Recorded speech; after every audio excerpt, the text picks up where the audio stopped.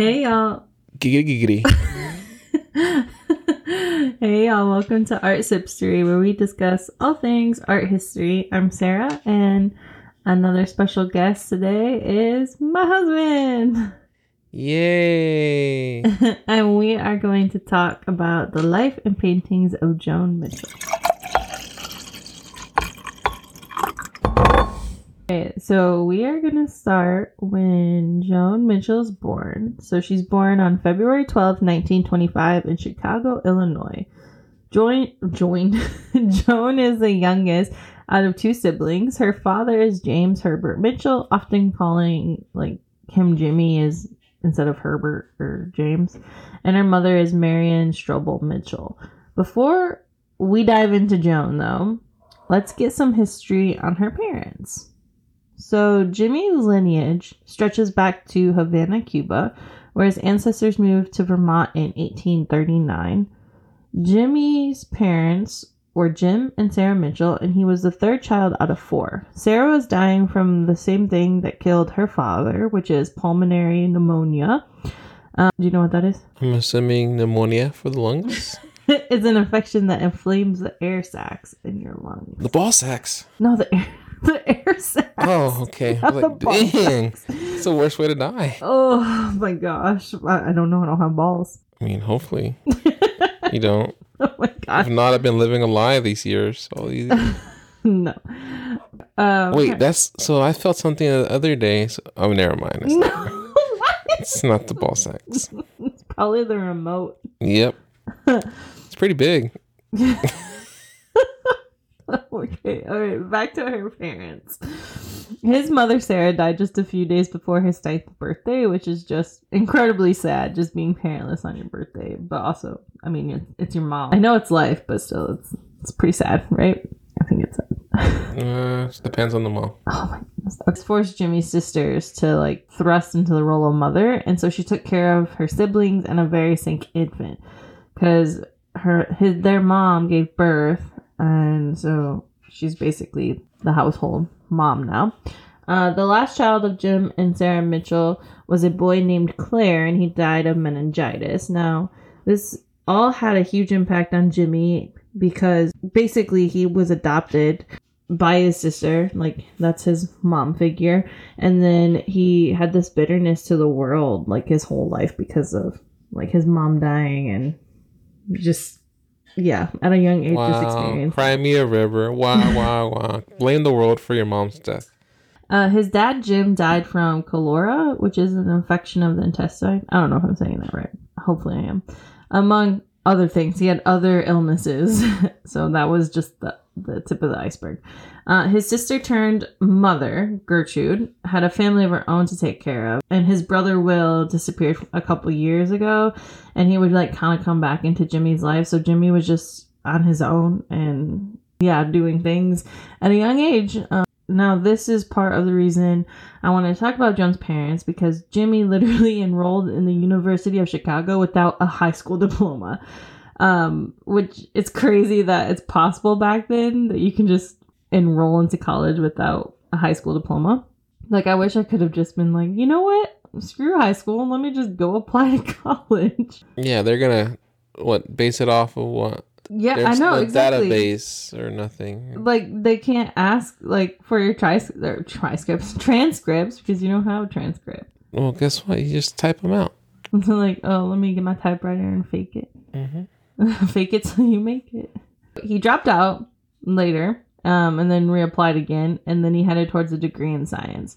After Jimmy graduated, he was just talking with some friends and was like, you know what? I'm going to be a doctor. So Jimmy did what everyone was able to do back then, apparently, and just became a protege of Dr. Oliver Almsby at Rush Medical College. This put Jimmy on his path where he would have a 40-year career as a dermatologist and syphilis. Syphilologist? I don't even know. I'm guessing it's something with syphilis. Syphilis. I guess this is where the saying comes, if you put your mind to it, you can do it. No, just kidding. Some people shouldn't do that. Just making it easy to enroll in college and getting a medical degree, though. That's Way to go, Jimmy. Like back in my day, I could go and do this and that. Yeah, apparently. I guess it was easier back then. Yeah, it was. In 1918 is when Jimmy meets Harris, Marion Strobel. Marion was a go-getter, and she took the steps towards Jimmy and basically said, "You're mine, so we're going to get married." No, not really. She didn't do that. But she did take the lead in pursuing him. He didn't pursue her. And then the couple was married on December 6, 1922. Now, I did mention Harris, Marion Strobel. Yes, Marion comes from money. Marion's father is Charles Louis Strobel, and he was an engineer that worked for Andrew Carnegie for 27 years. And he was the guy that invented the Z-bar, which is like a beam that like is like a cross section and forms like right angles like a Z in bridges. And I guess that's like groundbreaking. So interesting. And obviously he did a bunch of bridges over the years. I'm not going to get super into it, but Marion's mother, and Marion, by my research, suffered from depression, and Marion found her mother Henrietta in the bathtub with her wrist cut, and this sent Marion into like her life with guilt and anxiety. And so Marion just kind of dealt with the death of her mom kind of the same way, Jimmy did, except she found her. She became a doctor? No, she didn't become a doctor. She actually was a well-established poet for 46 years, and she went from editor to staffer with the monthly magazine Poetry, a magazine of verse. And then Marion went unrecognized for having saved the magazine during the Depression, and also for stepping in as co-editor when the magazine's chief was drafted for World War II. Aww. So it's kind of foreshadowing, though, on what Joan's life is about not getting credit. Oh, I thought drafting. Well, no. No. Now that we have set up, let's get into Joan. Originally, Joan's parents wanted a boy and to name the boy John, but when they realized that Joan was a female, they were like, all right, Joan it is. Let's get rid of that H and add an A. I was like, surprise. Surprise. So Joan went to school at Francis W. Parker School in North Chicago, the same school her sister attended.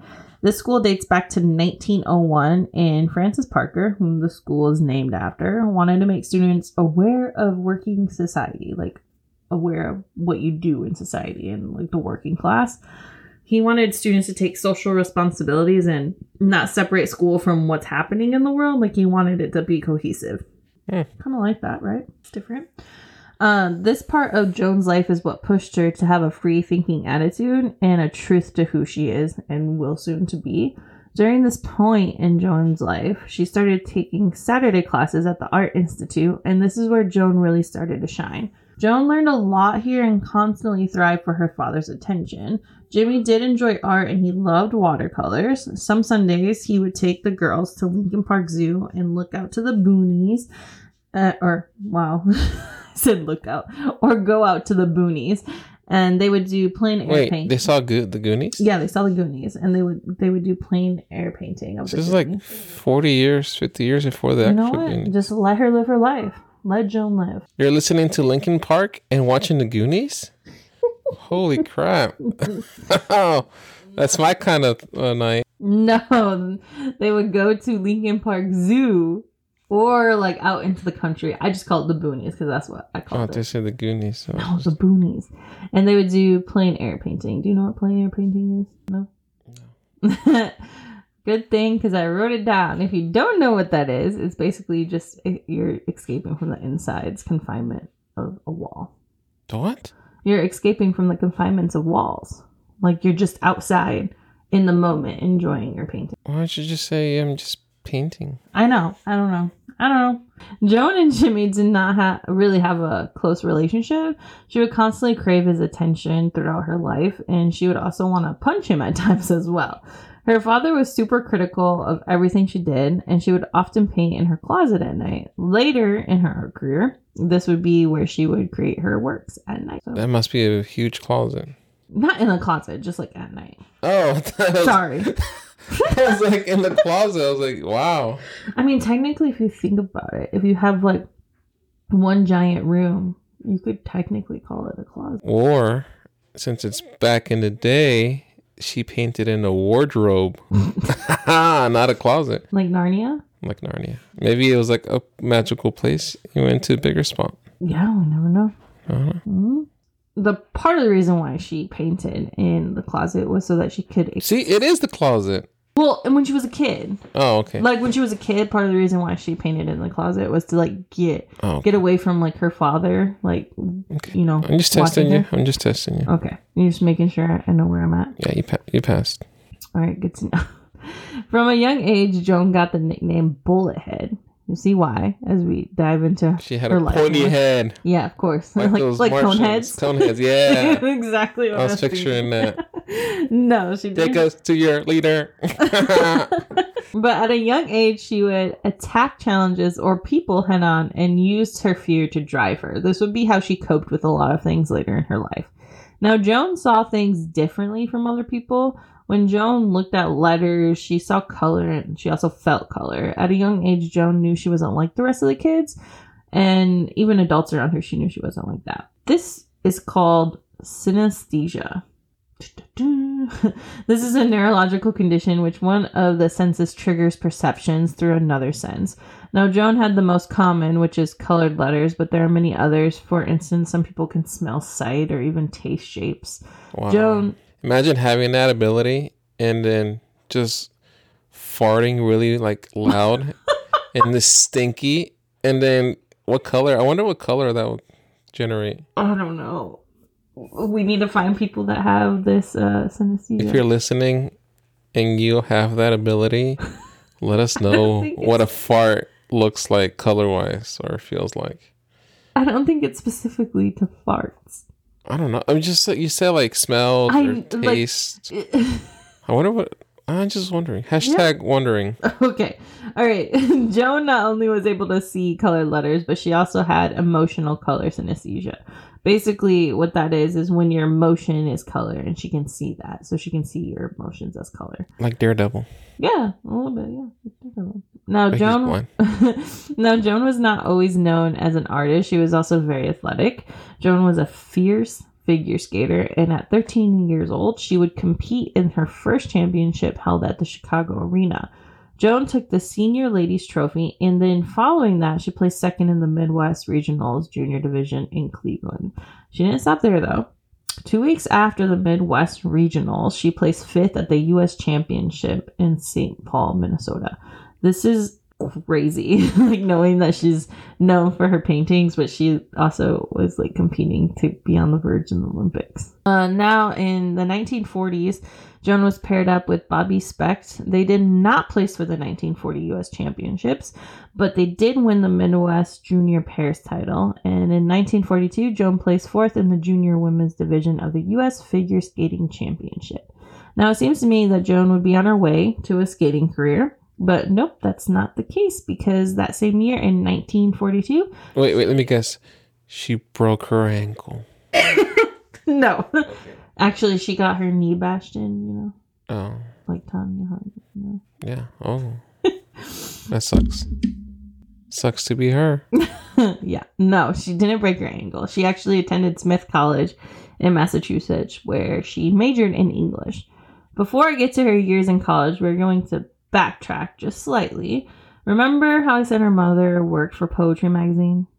Right? Well, one day, Joan wrote a poem called Autumn. Her mother read it, loved it, and Marion submitted it to the magazine.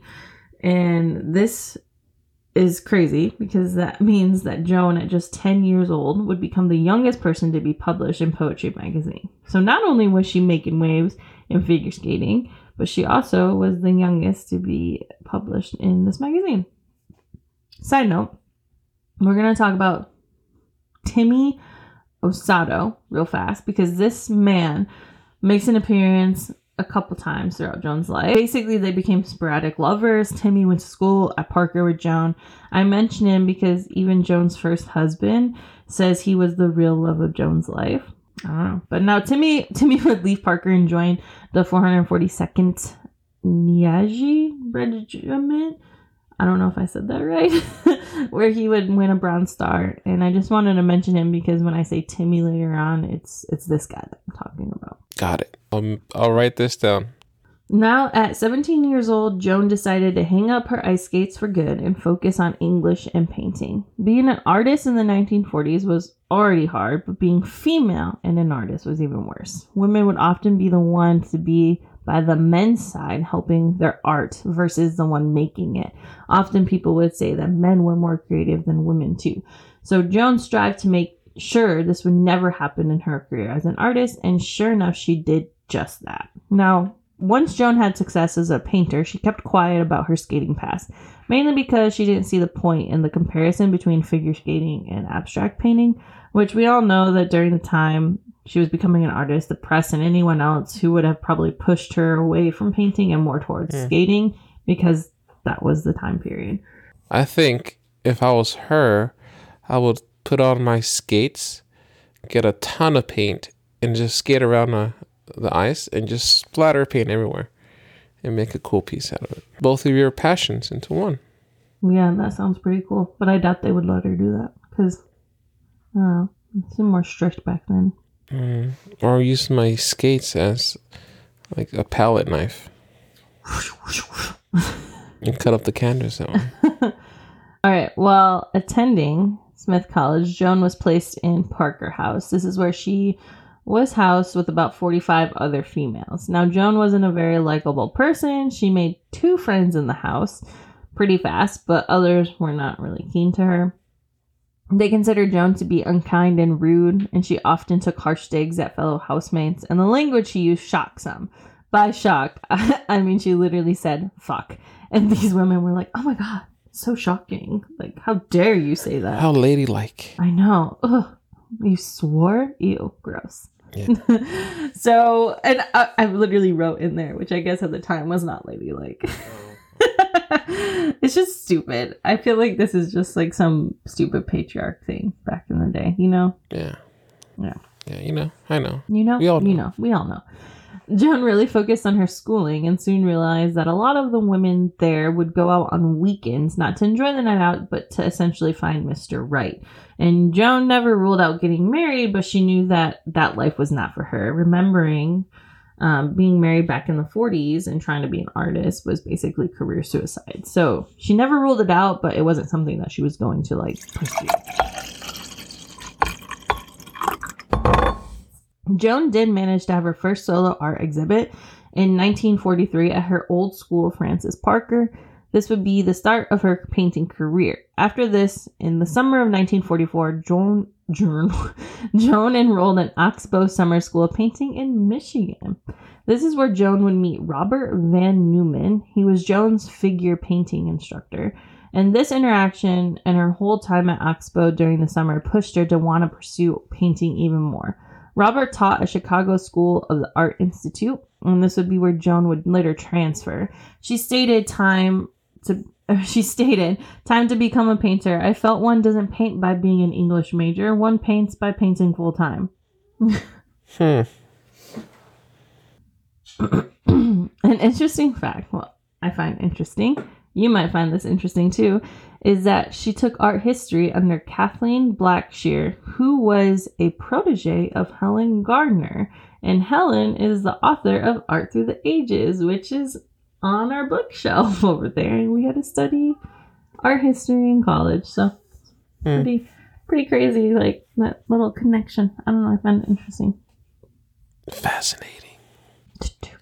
So that's so cool though. I like that. Yeah, it is cool. Like a small world. It is small world. Just kick him out. What do you want? Punch him in the fupa. Come on. Punch the fupa. He does have a fupa. What do you want to be in here for, dude? I know. He's gonna cuddle with you more. I don't want to. So Joan, having conservative, uptight parents, she held strong opinions about social justice. Around 1945, Joan devoted her time to communism to basically help liberate the mental power of the masses. So Joan studied, the typical text, Marxist stuff, and attended regular meetings, and she learned a ton. But in the Joan fashion of not wanting to stick to the rules, she often refused to follow the rules that made no sense to her. So she got in trouble for liking Picasso and sleeping with certain people. Wait, she slept with Picasso? No, I said liking Picasso, like his artwork. And she would get in trouble for sleeping with certain people that were like, not of the communism party. Oh, just regular American. Yeah, pretty much. Now, Joan, with all that she's embracing in her world, her friend Zuka, which she met at Oxbow during the summer, and Zuka would become one of Joan's lifelong friends, head to Mexico for the summer. A lot of artists during this time sought out inspiration from Mexico, and also because of the affordability at this time, and they managed to take portable easels, turpentine, and everything else you need, and ended up going to Guanajuato? Did I say that right? No. You're like 2 miles off. What is it? Guanajuato. Guanajuato? Yeah. I feel like I butchered that stuff. Guanajuato. Joan was enthralled by the realness that Mexico had. She often would sketch out portraits and ideas in her sketchbook to later paint. In Joan's paintings during this time, her figures look almost uncomfortable with like just everything that she would do during this time. And there's one particular painting. So the craftsmanship in her paintings are really shaky too, and the mark making is not your typical confident strokes you would later see in your Mitchell paintings. So this was just kind of out of the realm of what Joan Mitchell's paintings would later become. You want a fun fact? What? Guanajuato is known for their mummies. Oh, that looks like me in the morning. They have a ton of mummies, and they're just everywhere. They're just chilling, like on the side of the road, and yeah. In caverns and stuff. They're all from like. So can you go to like a mummy museum? Yeah, look, I'm showing you pictures. I know, that's cool. Okay. Continue. Sorry. Okay. After the first summer, Joan and Zuka made plans to visit again in the summer of 1946. The second year, they ended up visiting places that would have murals by Riviera. Wow, I can't say his name. Diego Rivera? Rivera and... why am I butchering these names all of a sudden? Go home. You're drunk. Yes, I am. All right. This time around, they wanted rooms on the outskirts. During this time, Joan was seeing Manuel, but also this guy named Dick, and also her future husband to be Barney Rossett. So she was seeing 3 dudes at one time. So I'm like, go get it, girl, Dick found out she was seeing other people and was like, nah, I'm out. But then she still saw Manuel and Barney at the same time, and I kind of just love this for her. She's just living her life and doing her thing. So in 1947, Joan graduates and received the James Nelson Raymond Traveling Fellowship. She ultimately waited to use this in 1948 because of the post-war conditions that were happening in Europe. So she won her fellowship from a senior exhibition, but she didn't use it until after her senior year. Now, Joan, during the time that she was waiting, she submitted work for Chicago Vicinity Annual Juried Exhibition, but it wasn't until 1947 that her work was accepted. It was rejected in 1946. Her work, Tired Children, is a lithograph that depicts 2 children with their heads downward, and this is the work that she submitted. It is a very unique piece. It's different from what we all know as Joan Mitchell paintings today. Joan also won the Print Committee Prize of $150. During the same year, she and Barney moved to Brooklyn together, where she continued to bust out paintings. So much happened in between 1947 and 1948. New York was awakening to paintings during 1947, and Joan took this time to extend her knowledge in art even more. Originally wanting to go to China with her fellowship, Joan eventually used her fellowship to go to Paris, France. So on June 24th, 1948, she headed on over. Now, Joan found Paris to be sad, and it really disappointed her. She rented a 1-room flat without water or electricity for $400 a month, which I think if I was living in Paris, I would be disappointed as well, especially considering I wouldn't have water or electricity in a tiny 1-bedroom apartment. Right? Mm-hmm. In Paris, her friend Zuko was already there, and then later Barney would come to join Joan in her not-too-great one-room flat. During 1949, Joan fell into a deep depression, and soon she would be hospitalized from having contracted bronchitis. Her doctor told her she should finish out the winter in southern France. Using her connections with Timmy, remember her one true love, so Timmy's family moved, or helped her move out of Paris, and they landed in, I'm going to butcher this so bad. Guanajuato. No! Oh, okay. We're in France. Guanajuato. Le Lavendo en Francis Côte d'Azur. Maybe? No, it sounded French to me. Joan had awakened when she arrived at her new home, embracing all the beautiful colors and architecture that she lived. Now, since Barney's arrival to Paris, he was persistent on marrying Joan. And Joan was not against marriage, but she didn't want it right then and now. Well, you know, Joan ended up blowing through her whole entire fellowship money. And so after several talks with her mom, she used the only resource that she had, which was Barney. And he was like, of course, I'm not going to take you back, no matter how hard you beg, unless you marry me. So with that in tow, Joan and Barney married on September 10th, 1949. And then off they went back to New York, leaving France in the dust. Oh, and then that's how Barney got a show. Yeah, he became the dancing purple dinosaur. Mm-hmm. With Demi Lovato. Yeah, and Selena Gomez. Clean up, clean up. All right. New York. Oh, wait. I messed that up. Okay. Picking up where we left off with Joan. Okay. And they moved from France back to New York. So, Joan tried to get into galleries in New York, but was rejected. And an art dealer named Julius Karlbach told her, if only you were French and male and dead, then that was when you'd get a show. So you'd have to be dead to even get your work featured in a gallery. I don't know why society hated on women being creative or in the fine arts. It's just ridiculous to me. But during Joan's time in New York, she got close with several artists such as Elaine de Kooning and Helen Frankenthaler. She soon established a studio on 11th Street and dived right back into her works like she was back in France again. So you might be thinking, oh wow, look at Joan. She's married, doing her thing, seems super happy, right? Well, yeah. Wrong. Right. Wrong. Well, in steps in good old Mike Goldberg. Now, Barney and Joan had a rocky marriage. I mean, we can already tell because literally conned her into marrying him so she could come back to the States. So Mike just, rocked that a little bit more. And soon an affair started, and it was mainly all about sex and alcohol and more sex. I think Joan was just also drawn to Mike because he was a painter as well, so they had this type of connection.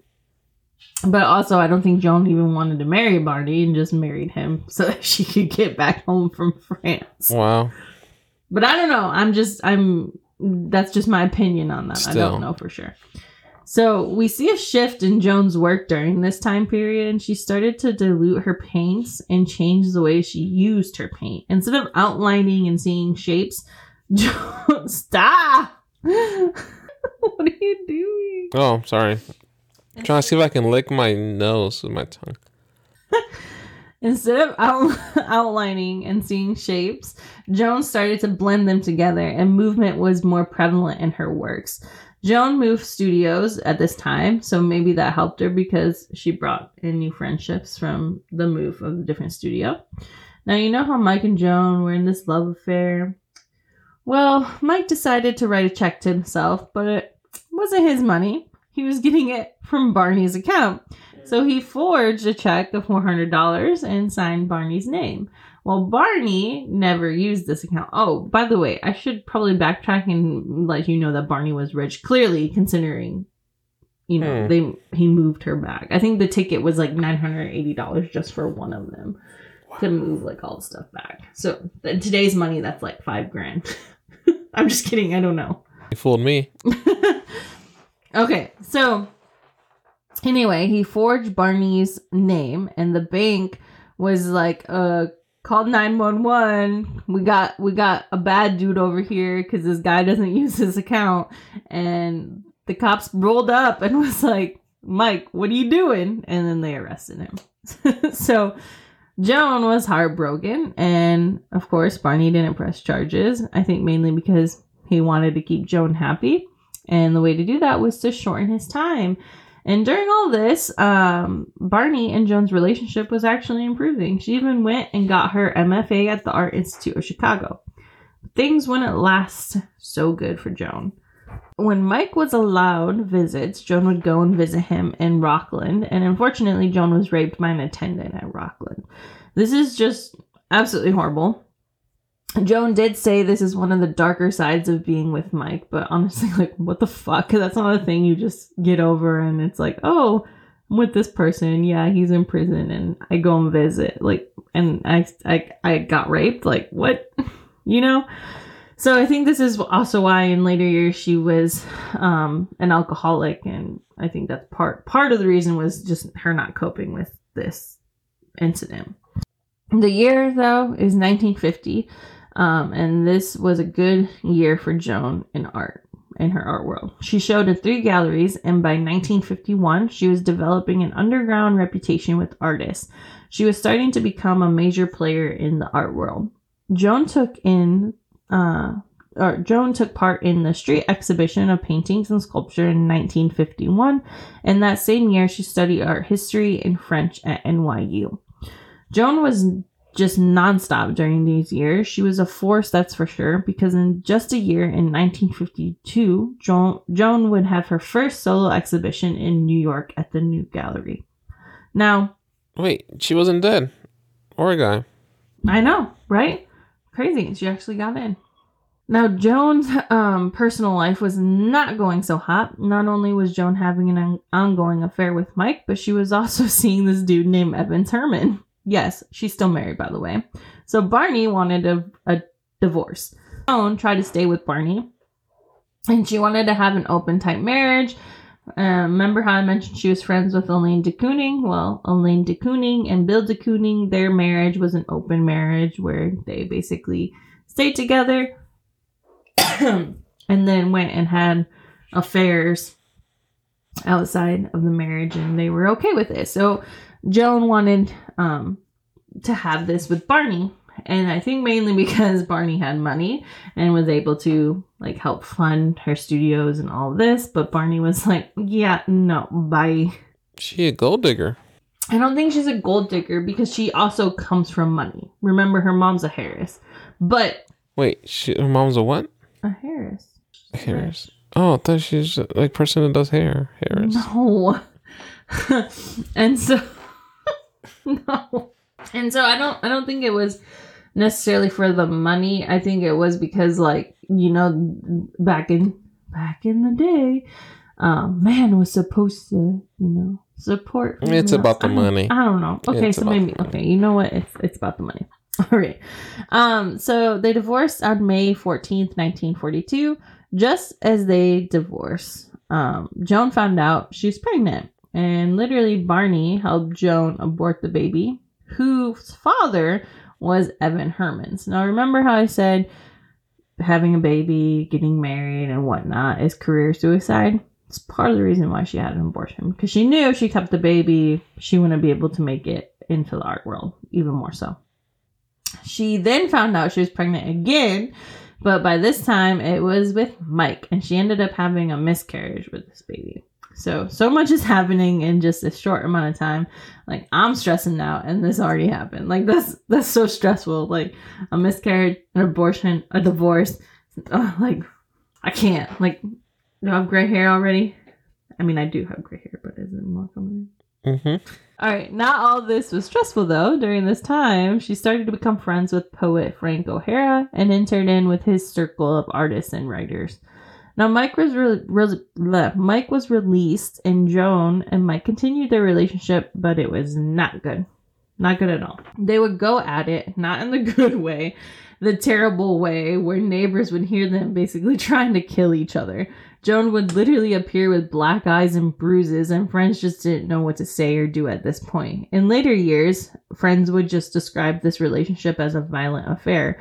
During this time, though, that's when Joan started taking Dexedrine to treat her depression.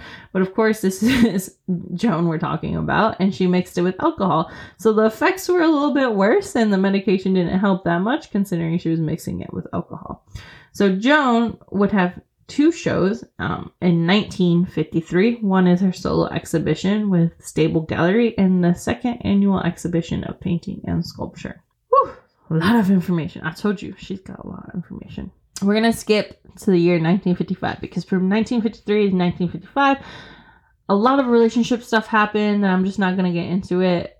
In the book that I read, it was a lot of information, but she just continued to paint, and it wasn't until 1955 where a big life event happened for Joan, and that's when she traveled all the way back to Guanajuato. No, France, and she began her adventure once more over in Paris, France. Now, after being in the States for a while, when she returned to France, she had to get acquainted with the paints again.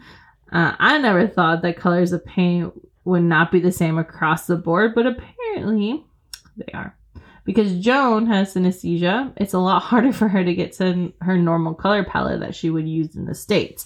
So if she looked at a specific color and she thought it was this color, it was actually not that specific color because the paints were labeled differently. So she had to get acquainted. Well, duh. It's French. No. They're labeled in No, French. I don't think it was like, it's not like a English and a French thing. It's like they were actually called different things. Yes, because they're in a different continent. Joan would meet Jean-Paul Riopelli, and the two hit it off because for the next 20 years of Joan's life, she would be with Jean-Paul. Because I don't want to butcher it, I'm just going to call him JP. How about that? Okay. JP Morgan? Yeah. Now, through her connections with JP, Joan met a lot of people, one being Giacometti. It's just crazy when doing research because I know the time period of these artists, but it doesn't like hit me until I'm like reading the names and I'm like, wait, you knew Giacometti or you knew Frank O'Hara? Like, it's just weird that like they're so interconnected back then. Okay, anyway, during this time of 1955, Joan was living this kind of nomadic lifestyle. She was constantly moving, and it was increasingly difficult for her because she would have to constantly roll up her canvases and cart them to her new destination, and it was just really inconvenient for her. In 1956, in 1956, Joan was a recent American watercolorist, which was organized by the Museum of Modern Art, or MoMA, in New York. And now Joan only stayed in France for about 6 months before moving back to New York. She was still writing to JP. But remember how I mentioned Timmy? Well, Timmy. Well, he's back in her life, and they quickly start another affair. So let me just recap. So she moved to France. She was only there for 6 months. She met Jean-Paul. They had started this whole love affair. She lived a nomadic lifestyle, and she was only there for a couple, like literally 7 months at most. And then she moved back to New York, where she was featured at the MoMA, or was in an exhibition. And then she ran into Timmy, and they had an affair. Okay, wow. Quick recap. Now, this affair though wasn't just your typical like, oh, another affair with Timmy, right? Well, Timmy's married, and Timmy's wife is pregnant. So Timmy is a little piece of shit. Because I went through being pregnant, and I can't imagine, like... Wait, you're pregnant? I was pregnant. Oh, I didn't know. She's literally sleeping right over there. Oh, yeah. I forgot. Oh, my gosh. So, I just can't. I don't like Timmy. Like, he's just a dick. Now... He's a penis? No, like, he's just an asshole. Oh, what? He goes start naming body parts now. No... Because Timmy was married, and this affair, it was just horrible. Timmy couldn't leave his wife. He wasn't going to leave his wife for Joan, and so basically cut the ties, and Joan went into heavy drinking once again. And I mean, I don't think she ever really got out of drinking heavily, but this whole affair and everything, that she just started drinking more on top of what she was already doing. Joan was gearing up at this time for her third solo exhibition with Staple Gallery, and literally she was drunk and just hated her paintings. And apparently her friend Mike, yes, the Mike that went to prison for forging checks. Who? Mike Goldberg. Jones. I said who? And I was like, Mike Jones. Oh my god. Sorry. Early 2000s reference. Mike was with her, and she just destroyed her canvas, among other things. And Mike, being the good friend that he is, he fixed her canvases and even repainted it so that it would be ready the next day. That's a true friendship right there. Mm. As I said before, that female artists have struggled in the art world, Joan still continues to struggle. Even though her achievements were growing, Joan's prices even increased. Actually, they tripled by the time it was 1957. So she could sell one piece of artwork for about $1,200. Joan had a major feature story in Art News. Yes, in good Joan fashion, she was reluctant to talk about her work, but she did manage to get through it, and so this pushed her kind of more on the map. So we get into the year 1958. We have pieces being bought by museums. Hemlock was bought by the Whitney Museum, and then City Landscape was purchased by for the permanent collection at the Art Institute of Chicago. So that's still there today because it's part of the permanent collection. This is a pretty big feat in the art world to have museums purchase your artwork, but it's even more so because she's female. Some people during this time that were like, oh, Joan Mitchell, gross, a female painter, whatever, and they just didn't care.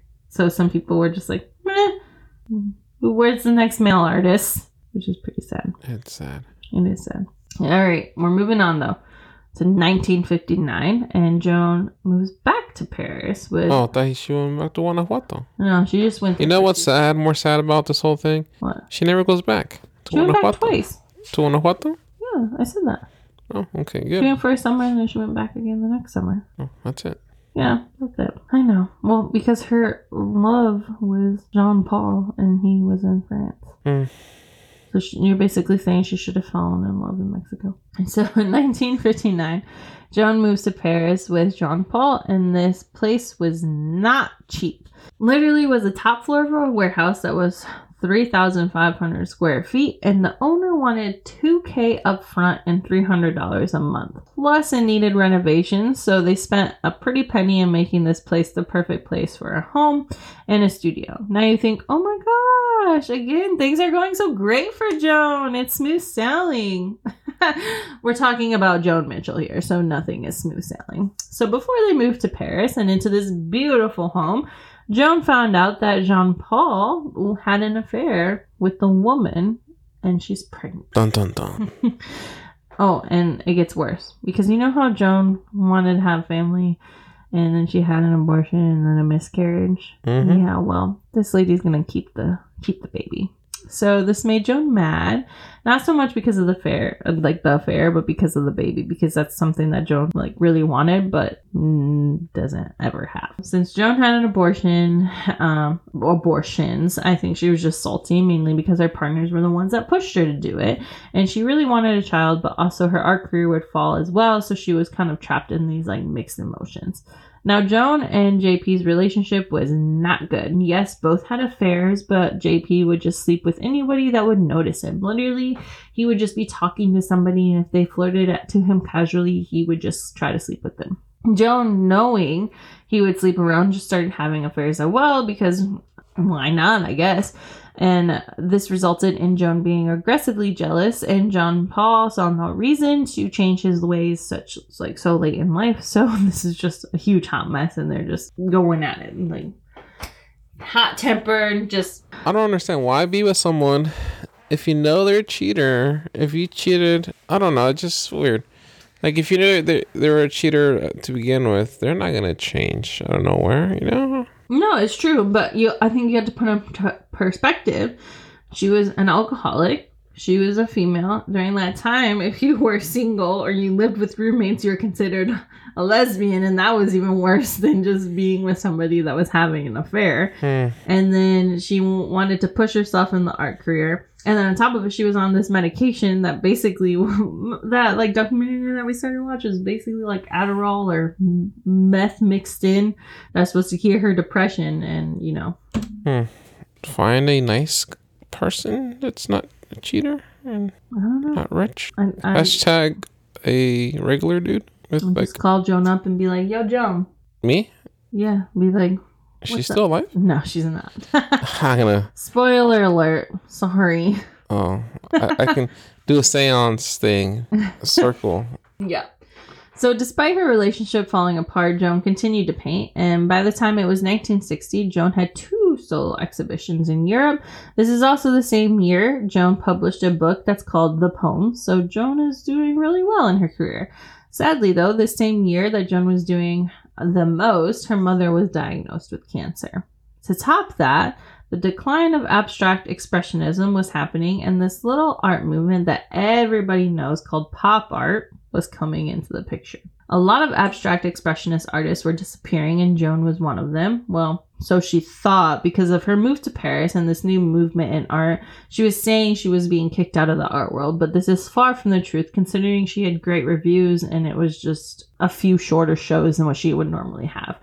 So Joan was also shifting when she started to do printmaking at Tibor Press. It was published in a limited box set as a collaboration between poets and painters. So the art world was changing and Joan was trying new things as well. Remember how I said that Joan mentioned she was getting kicked out of the art world? Yeah, well, Joan was making about $32,000 on some of her paintings, just in for one painting on a sale, so it wasn't entirely bad.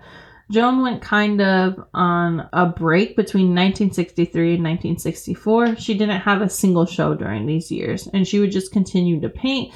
And what she would do, she would paint and paint and paint, and then she would roll these canvases up and then start another painting.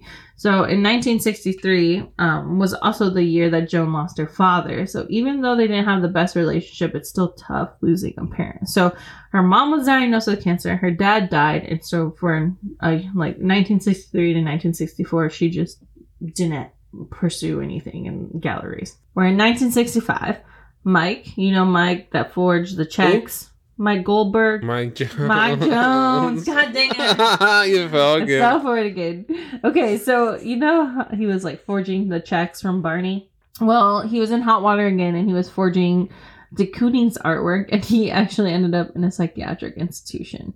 So Joan would write to Mike, and she continued to write to Mike. And this year was uneventful for Joan in the art world. Like, she kept painting, but alcoholism, depression, and the fact that her very good friend was once again locked up, not going the way she wanted it to. And of course, by the next year, Joan's mother had passed away from cancer. So it seems that every time someone in Joan's life passes away, she creates paintings from that. So we see it with Joan's mom, and we saw it with Joan's dad passing away. And then in 1967, Joan had another exhibition in Paris. And by that time of 1968, Joan had a permanent residence in France. Sorry, I know there's a lot of like dates being thrown out, but it's like so much happened within a certain time period. Like, she continued to paint, and then like her mom passed away and she continued to paint, and then those paintings were up in an exhibition in Paris, and then in 1968 she actually became a permanent resident in France. So from 1968 to the end of her life, she stayed in France. So she never went to Guanajuato? No. Even though Joan and Jean Paul stayed together, their relationship didn't get any better. He would still go out and invite women onto his boat, or leave Joan and go for weekend trips fishing or hunting. Joan pushed, though, and continued to paint. In fact, she created 49 paintings. These paintings would be called My 5 Years in the Country, Joan's first major museum solo exhibit. These pieces are very beautiful, and this show had one critic state that she's one of the best American painters. Obviously, some critics were like, nah, because she's a female and abstract expressionism, but they're sleeping on something because this is a really great body of work. If you haven't seen the 49 paintings, just everything about it, the way that the color palette is, to the movement of it, to every like brush stroke that you see, she meant it. This show of her, My 5 Years in the Country, pushed Joan to keep creating, and soon she would have a show open up at the Whitney Museum of American Art. The opening day of her show, she called Xavier Forcade, a very big art dealer at the time, and told him to get down to her show if he wanted to be her dealer. So that night, Xavier, who was sick at the time, became Joan's New York representative. So she was established in France, had a new representative to sell her paintings in New York. Now we're getting towards the end of Joan's life. With Xavier on Joan's side, she started producing tons and tons of work between the years of 1974 and 1975. Now, depression would creep up on Joan, and of course, she began to drink heavily. And her relationship with Jean-Paul was all but great, and he would often spend months away in Canada on fishing trips, while Joan seeped deeper and deeper into her depression. Despite this, Joan would have her first solo exhibition with Xavier Forcade, again pushing through her depression and alcoholism. Now, with this show, she made new friends, and her friends and fellow artists Hollis Jeffcoat began hanging around and creating art with Joan. This ended in bad news because even though Hollis was all for Joan, and later years she states she doesn't really know how it all happened, but Joan knew Jean-Paul and Hollis were doing the dirties. Yeah, so her friend Hollis started having an affair with Joan's partner of 20 years, Jean-Paul. I know. Surprise. Of course, she called Mike, and Mike. Mike Jones. Oh, you didn't fall for this one. I didn't. So, yes, the very troubled Mike. He was like, well, what do you expect, Joan? You placed them together. And Joan was furious, but like we all know, JP is a man whore, so like, come on. But honestly, I would have expected better from Hollis, who was supposedly Joan's friend. So by 1979, her relationship with JP ended. This left Joan in a big empty house, super depressed, and she literally drank for weeks and weeks and weeks, held up. From 1979 to 1981, Joan painted like crazy, still kept in contact with a bunch of her friends, and her lifelong friend and former psychologist, Edrita Fried, died of cancer. And all right, it is my turn to take over the mic. This is a segment called The Drink History. Did you know the history of tequila? Tequila is actually a drink that is distilled in the western part of Mexico. And there's actually a town called Tequila.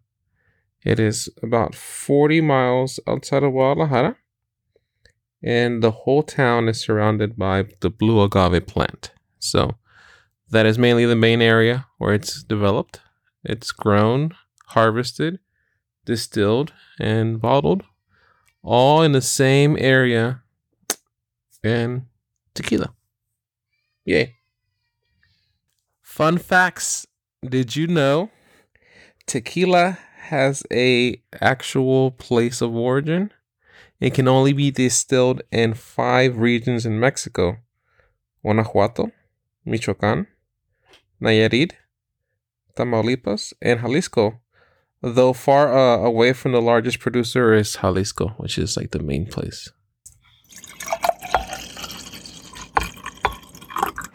Rita Fried died of cancer, and so in honor of her, Joan created a quadriptych simply titled Rita Fried. This is just a massive painting, and each brush stroke you can tell is just precisely placed, and the movement is so forceful.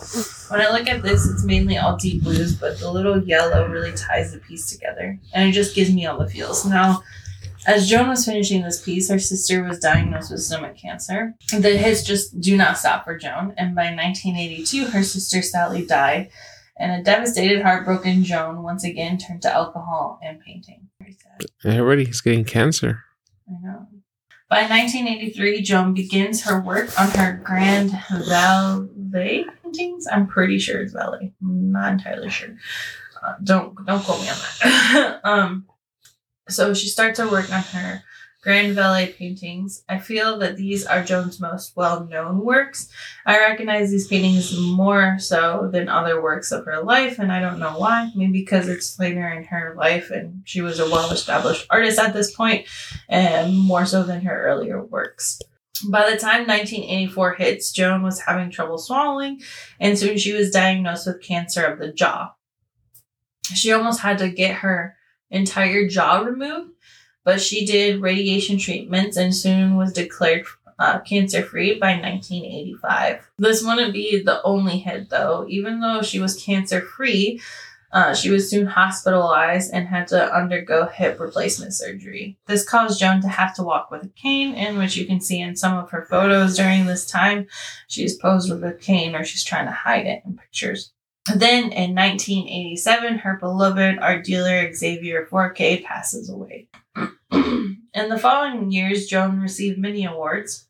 By the following year of 1988, Joan was awarded a Distinguished Artist Award for Lifetime Achievement from the College of Art Association of America. Joan is the first artist to receive this award since it was created during this time, and she received an honorary doctorate from the School of the Art Institute of Chicago. And then she had her exhibition, 36 Years of Natural Expressionism, and this actually toured the United States. Joan underwent a second hip surgery, and in the last years of her life, she had another solo exhibition of her pastel drawings at the Whitney Museum, and then another book called Poems, which had 8 color lithographs of Joan's. On October 30th, 1992, Joan Mitchell dies in a Paris hospital of lung cancer. Joan Mitchell was a fierce artist and paved the way for a lot of future women artists, and she really had such an interesting and adventurous life. She was a badass. All right. What? No, yeah, she is. She is a badass. Thanks for joining me on this art history adventure. I hope you enjoyed learning today. The resources I used are Joan Mitchell, Lady Painter, A Life by Patricia Albers, and joanmitchellfoundation.org. I'll be posting pictures of some of the works I talked about in today's episode on Instagram, as well as photos of Joan. Thank you to you, the listener, and don't forget to subscribe so you don't miss an episode, and I'll be back next week. Bye. Bye.